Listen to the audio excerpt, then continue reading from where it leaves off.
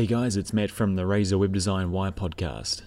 The Razor Web Design Wire podcast with Matt Reed. Hey guys, episode 21 today, and I'm talking about heat mapping and tracking your web pages with your customers, obviously using them.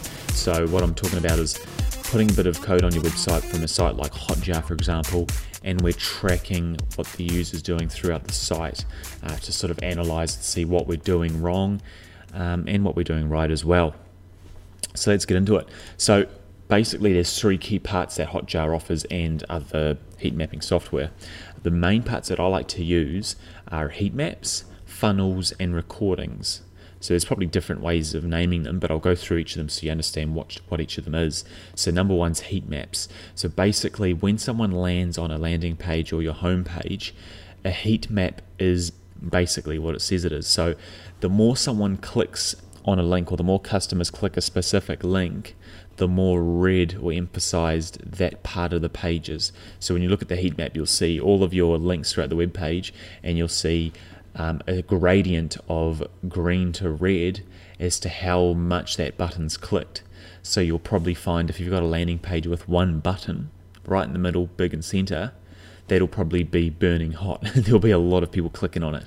Whereas if you've got a lot of links on your page, along the top, along the bottom, in the middle, you'll probably find there's a few links that get a reasonable amount of clicks, and then the rest of them get less clicks. So what's the purpose of it? Well, basically what you want to do with a heat map is analyze and see where people are clicking, and then go, okay, is this where I want them to click? This is my offer. The next page, ideally, I want them to click on is get a quote.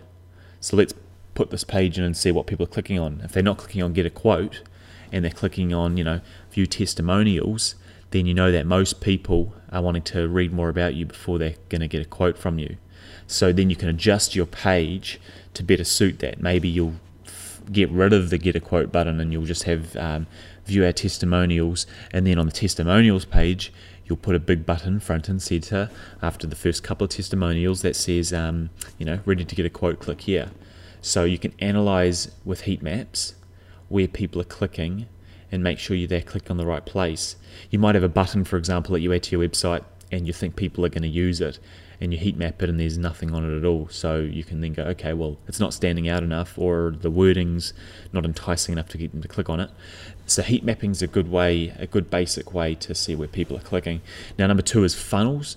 Funnels are quite cool. I haven't used them as much as I should have. I like to, but they're really good for a shopping site or a site where you've got a funnel, like a process, a landing page, then you've got an offer, then you've got a sign up, and then you've got a bill payment, and then you've got an upsell. Funnels are quite good for that. So you can basically go into your checkout process and document each step in the system here. And what Hotjar does and other tracking systems do is they basically say, okay, you had 50 people come into this page, 40 of them went on to the next page, and 10 of them dropped off. So you can see what page in your funnel or your sales process is perhaps the biggest killer of new orders. You might also see that the payment page is a big killer of orders as well. Perhaps they're getting there and they feel the site's unsafe, so they don't put their credit card in, so they leave the site. So you'll pick that up in your funnel process. So you'll see that people are dropping off there. Or there could be a glitch even in the website, and you might find that 95% of people are leaving on the page where you put your shipping details in, which you'd think, okay, well, that's bizarre because it's just shipping details. People aren't going to leave because of that. So it's good to do a funnel and just analyze what people are doing through the process. Funnels are also good if you've got landing pages and you're selling something through them, because you can really see what part of the process people are getting up to. So you'll generally have the the landing page, and the story and everything.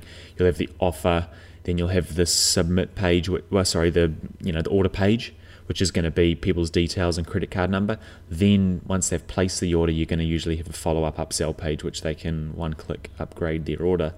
So you can just see and analyze, is my upsell working, or is my initial landing page working, or are people just leaving before even clicking the order button? So the third option is or third feature, I should say, is recordings. So basically, it's just like a screen recording. So it records the user's screen as they're on the website.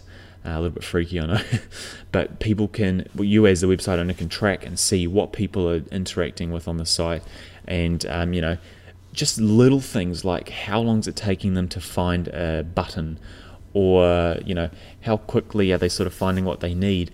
I sit there and I analyze people, and it's amazing to see how differently people use websites to what, say, I use, how I use them. I'm quick and I'm going through and I'm where I want to go within a few seconds. But some people, they do take time, and it's good to see their mouse, because generally what I find is where their mouse is, that's where their eyes are. So you can see where their mouse is, sort of hovering over the page, and you can go, okay, well, it looks like they're reading this part, and they've scrolled down here and they've hovered over this button, then they've left it and they've scrolled right to the bottom. It's good to analyze and see where people are going. And at the end of the day, one of the better parts about it is you can actually see what sort of issues they're having as well, mainly in terms of, can they find things they need to find, or they're looking through product pages, can they find the products they need to find, or when they're through the checkout, how long is it taking them to fill out their details, and is it easy enough to sort of navigate. So recordings are quite a cool way to really see. I believe it's the best out of all of them. The best to see what people are doing when they're using your site. So, the funnel tracking and the heat mapping is a little more analytical, but the recordings are a little bit more, you have to sit there and watch them and sort of analyze and write notes down. So if you use a combination of three of them, I think that's very good, and definitely going to help your success of your website, because you're really focusing on the key areas and optimizing it. And at the end of the day, once you optimize your sales process on the website, or just the sign up process, or whatever it might be, the website itself, even if it's just a static website, the more you analyze it and improve it, the more inquiries, the more sales, the more business you're going to get from it at the end of the day. Because people don't want to use a crappy site, and the more you make it suit the masses, the more you're going to get from it. So that's Hotjar, guys. Check that out. You can also just Google and find other softwares as well. Generally, all of them have the cost associated with them, but you can use them for free to give them a go. So that's customer tracking. That's a little bit different and more left field. You've probably heard of it already, but if you haven't, try it out, because it's real fun. It's real fun to see what people are doing on the site, and better optimize your website from there. Cool. So that's Matt from Ray's Web Design Wire podcast, and join me again next time. Cheers. That was the Razor Web Design Wire podcast with Matt Reed. For more, visit razorweb.co.nz.